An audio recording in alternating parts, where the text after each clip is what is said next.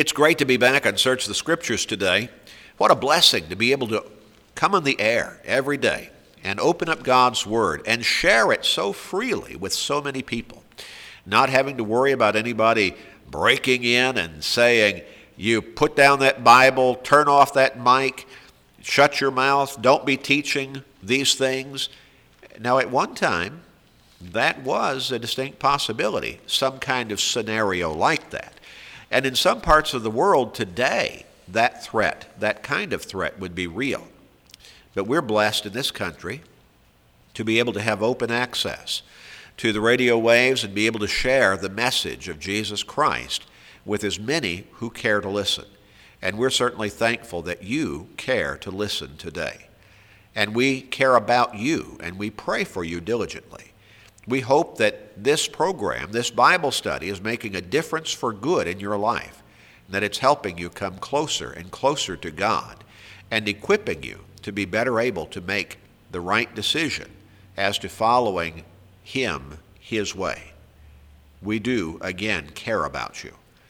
And we would love to send you the copy of this program on CD or any of the programs in Search the Scripture. They're always free. All you have to do is contact us and ask for them. Dennis Stackhouse, good to be back with you, brother. Thank you, Gary. I am certainly blessed to be with you today on this program, another time when we get into God's Word and, as the title suggests, search the Scriptures. And we do hope that for all those listening to us, you will find this a time of encouragement for you, a time when you become better acquainted with God and with His Word, and thus better equipped to make decisions that affect your spiritual destiny. You know, Gary, you're right when you think about how blessed we are in this country, being able to produce a radio program like this and have it air without fear of being molested by the authorities. Wow, with as many problems as we perceive take place in this country, we're still so blessed in so many ways, and Amen. We really need to stop and thank God for that on a regular basis. You know, I'm just as guilty probably as anyone of taking those things for granted. So this is for me as much as for anyone. We really need to stop and thank God that we live in this country. Amen. It's hard for me to imagine living anywhere else. Yes, it is. And having all of the freedom and just, accessibility, the opportunities, the resources, and just being as happy as we have the opportunity to be right here in this country. That's right. Dennis, we're talking about our soul. And in essence, I guess we could say every program on Search the Scriptures is focused on our soul. But this is, in a very direct way, the subject of this particular series of studies. We're asking the question, what would you give or take in exchange for your soul? Right. And it goes back to Matthew chapter 16 and verse 26, where Jesus asked essentially that very question, didn't he? He certainly did. There we read, "For what profit is it to a man if he gains the whole world and loses his own soul? Or what will a man give in exchange for his soul?" A rhetorical question. They are. To ask it is to answer it. We know the right answer. We do. Man profits nothing if he gains the whole world and loses his own soul. He should give nothing in exchange for his soul. That's right. Should take nothing in exchange for his soul. Soul is more valuable than anything that he could possibly possess in this world and this lifetime. That's exactly right. But while we know those are the right answers, we live otherwise often, don't we? Unfortunately, we do. As we've said on some of the previous programs in this series, we demonstrate in many cases to the lives that we live that we really don't have the desire to follow God His way or to obey Him completely or to demonstrate faithfulness. We looked in our kind of the introductory program to this series of studies.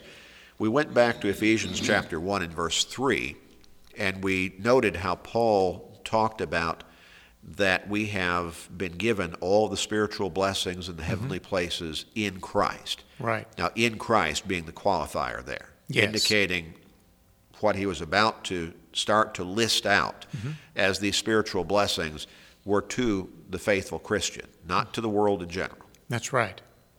When we looked through the next 12 verses or so, and repeatedly the qualifier again was expressed in those verses, in him, in Christ, again, so not talking about everybody, but only about the faithful Christian.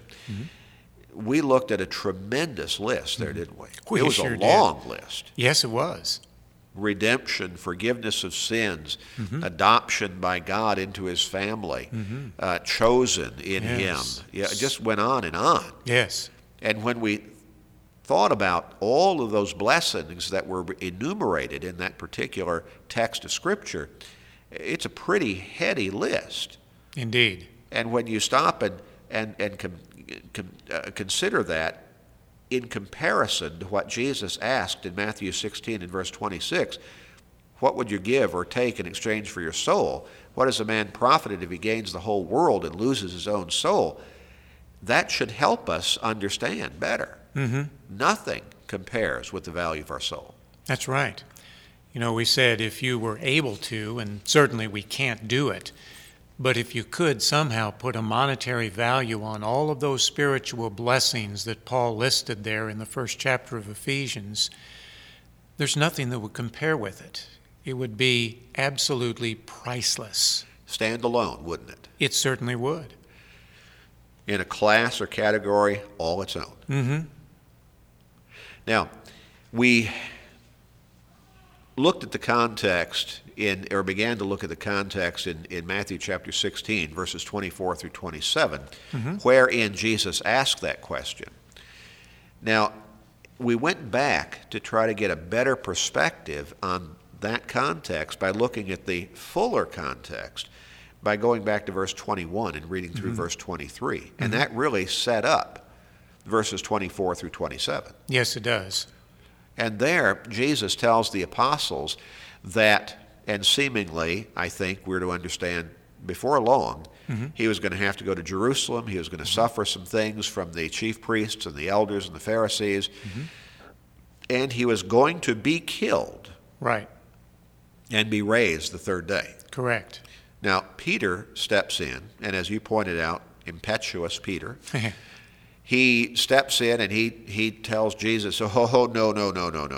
That's not going to happen to you. And probably Peter had good intentions. Oh, I would think so. In, as the Scripture says there, rebuking the Lord. Can you imagine that? Yeah. And Jesus responded to Peter's statement by saying, "Get behind me, Satan." And then he went on to say, "You're a hindrance to me." And he says that you're thinking of things of men and not things of God. That's right. And I think what he's saying there is, you're not focused on the big picture here. You're thinking about this physical life and this body, this world. I'm talking to you about my mission. And my mission has eternal consequences. I came to this world to go to that cross and die. That's right. You know, there are several passages in the New Testament we could point to, Gary, that speak to this very thing. They tell us very point blank, Jesus came to the world to die for sin. Very simple, very succinct, very much to the point. That was his mission. And thank God he did. Exactly. And literally, thank God he did.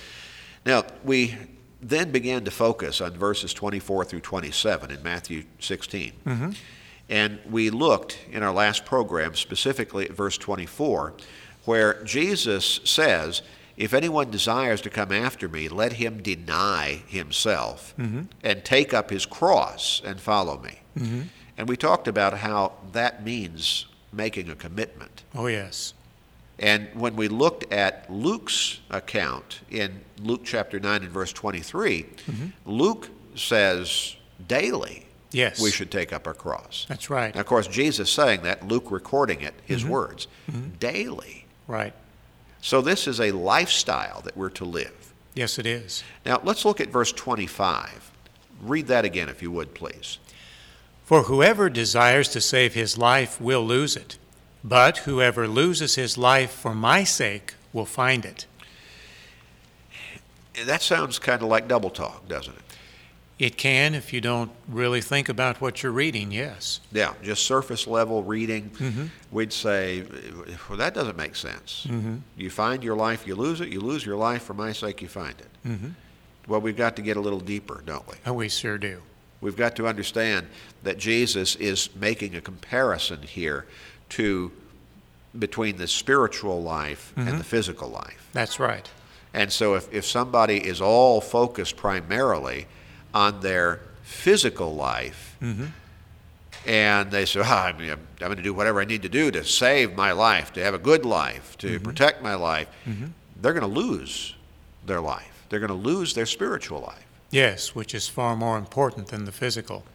But if they focus properly on their spiritual life and give it the proper nurturing and attention, well, then they're going to save their life, literally, spiritually, for all of eternity. Yes, and that's what Jesus is referring to when he speaks about the one who loses his life for our Lord's sake.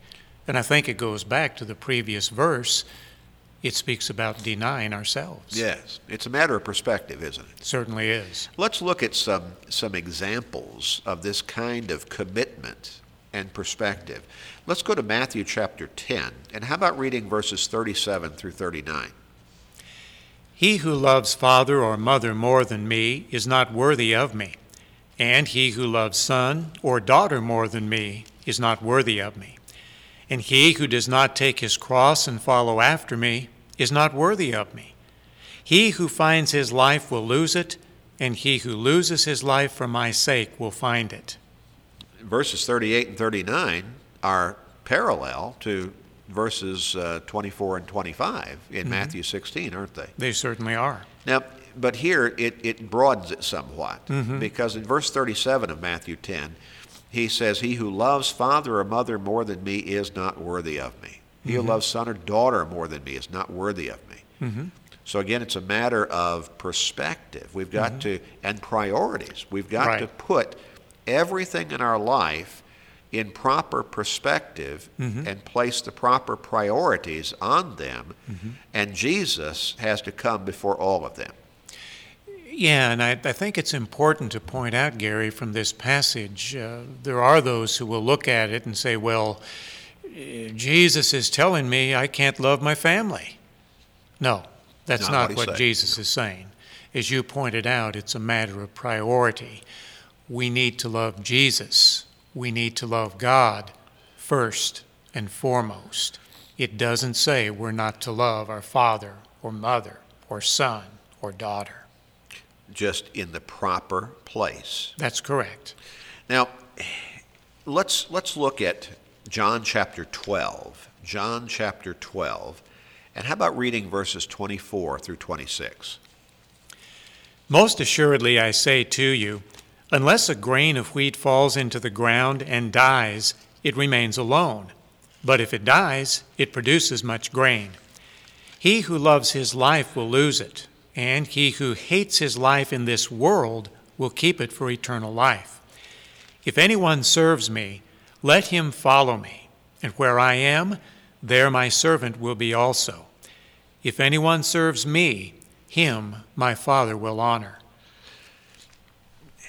This is a really intriguing comparison between a seed and a human life. It is.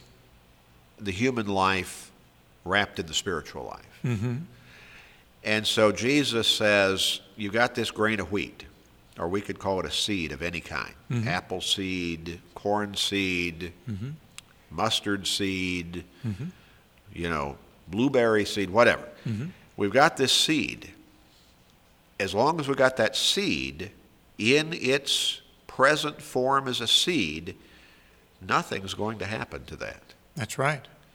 But God has designed within that seed the ability for it to transform into an apple seed, into an apple tree that produces apples as its fruit. Mm-hmm.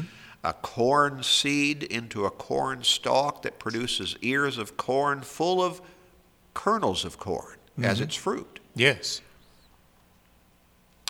A cucumber seed to grow into a cucumber vine that produces cucumbers as its fruit. And we could go on and on and on. That's right. Hopefully we get the illustration.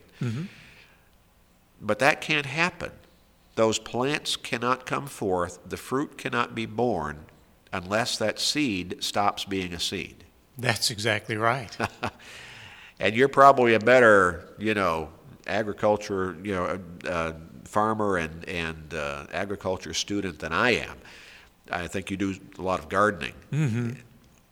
That seed has to be put into the ground, and it has to die as a seed.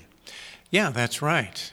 You think about it from that standpoint, Gary, and many of our listeners may be involved in growing gardens at home as well. When you go into the store to buy seeds in the spring to put into your garden, you look at the various packages, and it might be corn, or it might be green beans, it might be cucumbers, whatever. You don't see the plants growing out of those packages because the seed is still in the seed form. It hasn't died yet.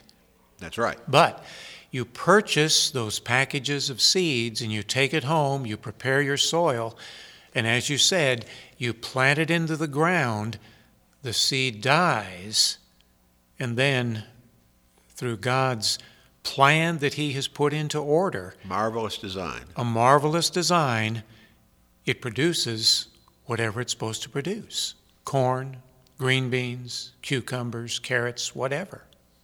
Amazing. It really is. From that little seed. It really is. You think about it. I mean, for many of us who've seen probably a seed of corn, there isn't much to it. No. Looks kind of shriveled up, looks dry, doesn't look like it could do anything. You put that in the ground, it dies. That produces a corn stalk maybe 6 to 8 feet tall, and it probably produces 2 to 3 ears of corn on it. Amazing. And those ears of corn are covered with new kernels of corn. Exactly right. And we eat those, don't we? And they're good. They're pretty good, yeah. Let's turn to 1 Corinthians chapter 15. Paul goes into some more detail in this particular text, beginning with verse 36 and reading through verse 38.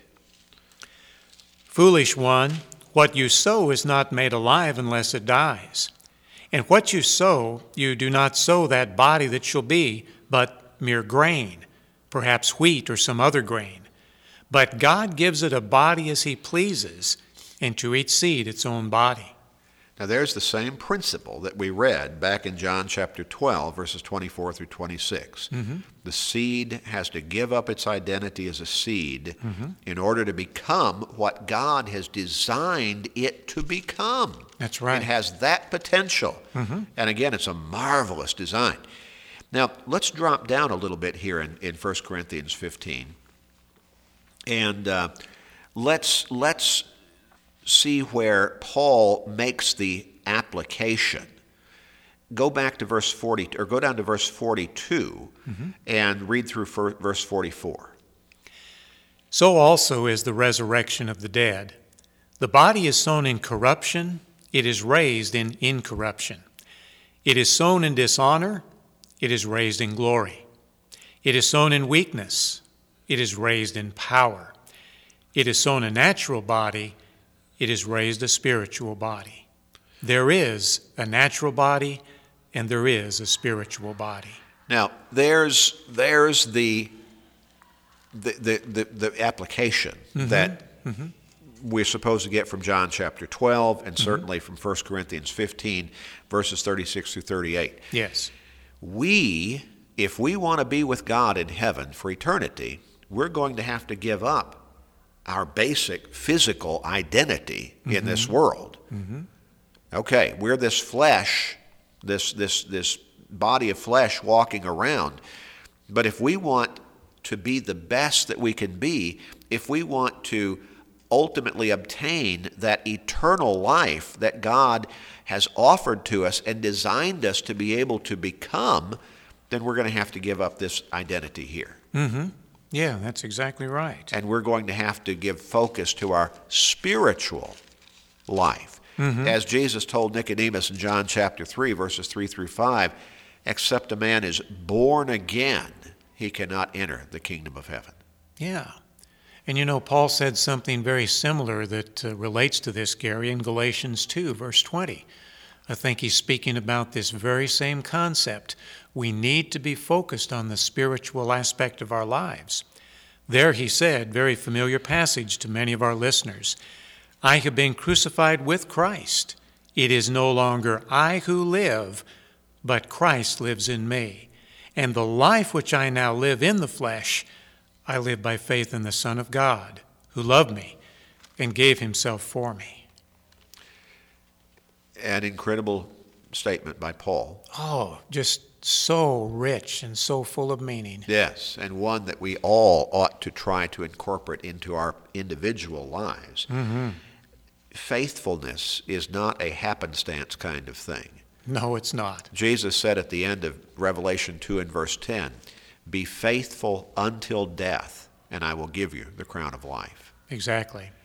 Now, this plays into what we're studying here about how we need to put our physical life, our physical well-being, our personal desires and dreams and assets into the place of priority that is behind and subservient to our dedication to Jesus. That's absolutely correct. And if we do that properly, we're not giving up life. We are finding true life. We're gaining rather than losing. Absolutely correct. Mm-hmm. Absolutely. What a tremendous lesson for us to study and learn. It is. We're going to have to stop here and come back and pick up next time. But hopefully, people are being able to relate to this important study, because this has importance for everybody's life. It really does. And we all need to be looking for and making the proper applications on a personal basis. We do. If you'd like to receive that free Bible study that we offer every day, please contact us and ask for it. And you can see how you can change your focus and look toward the most important life, and that is eternal life with God in heaven forever and ever. Contact us today.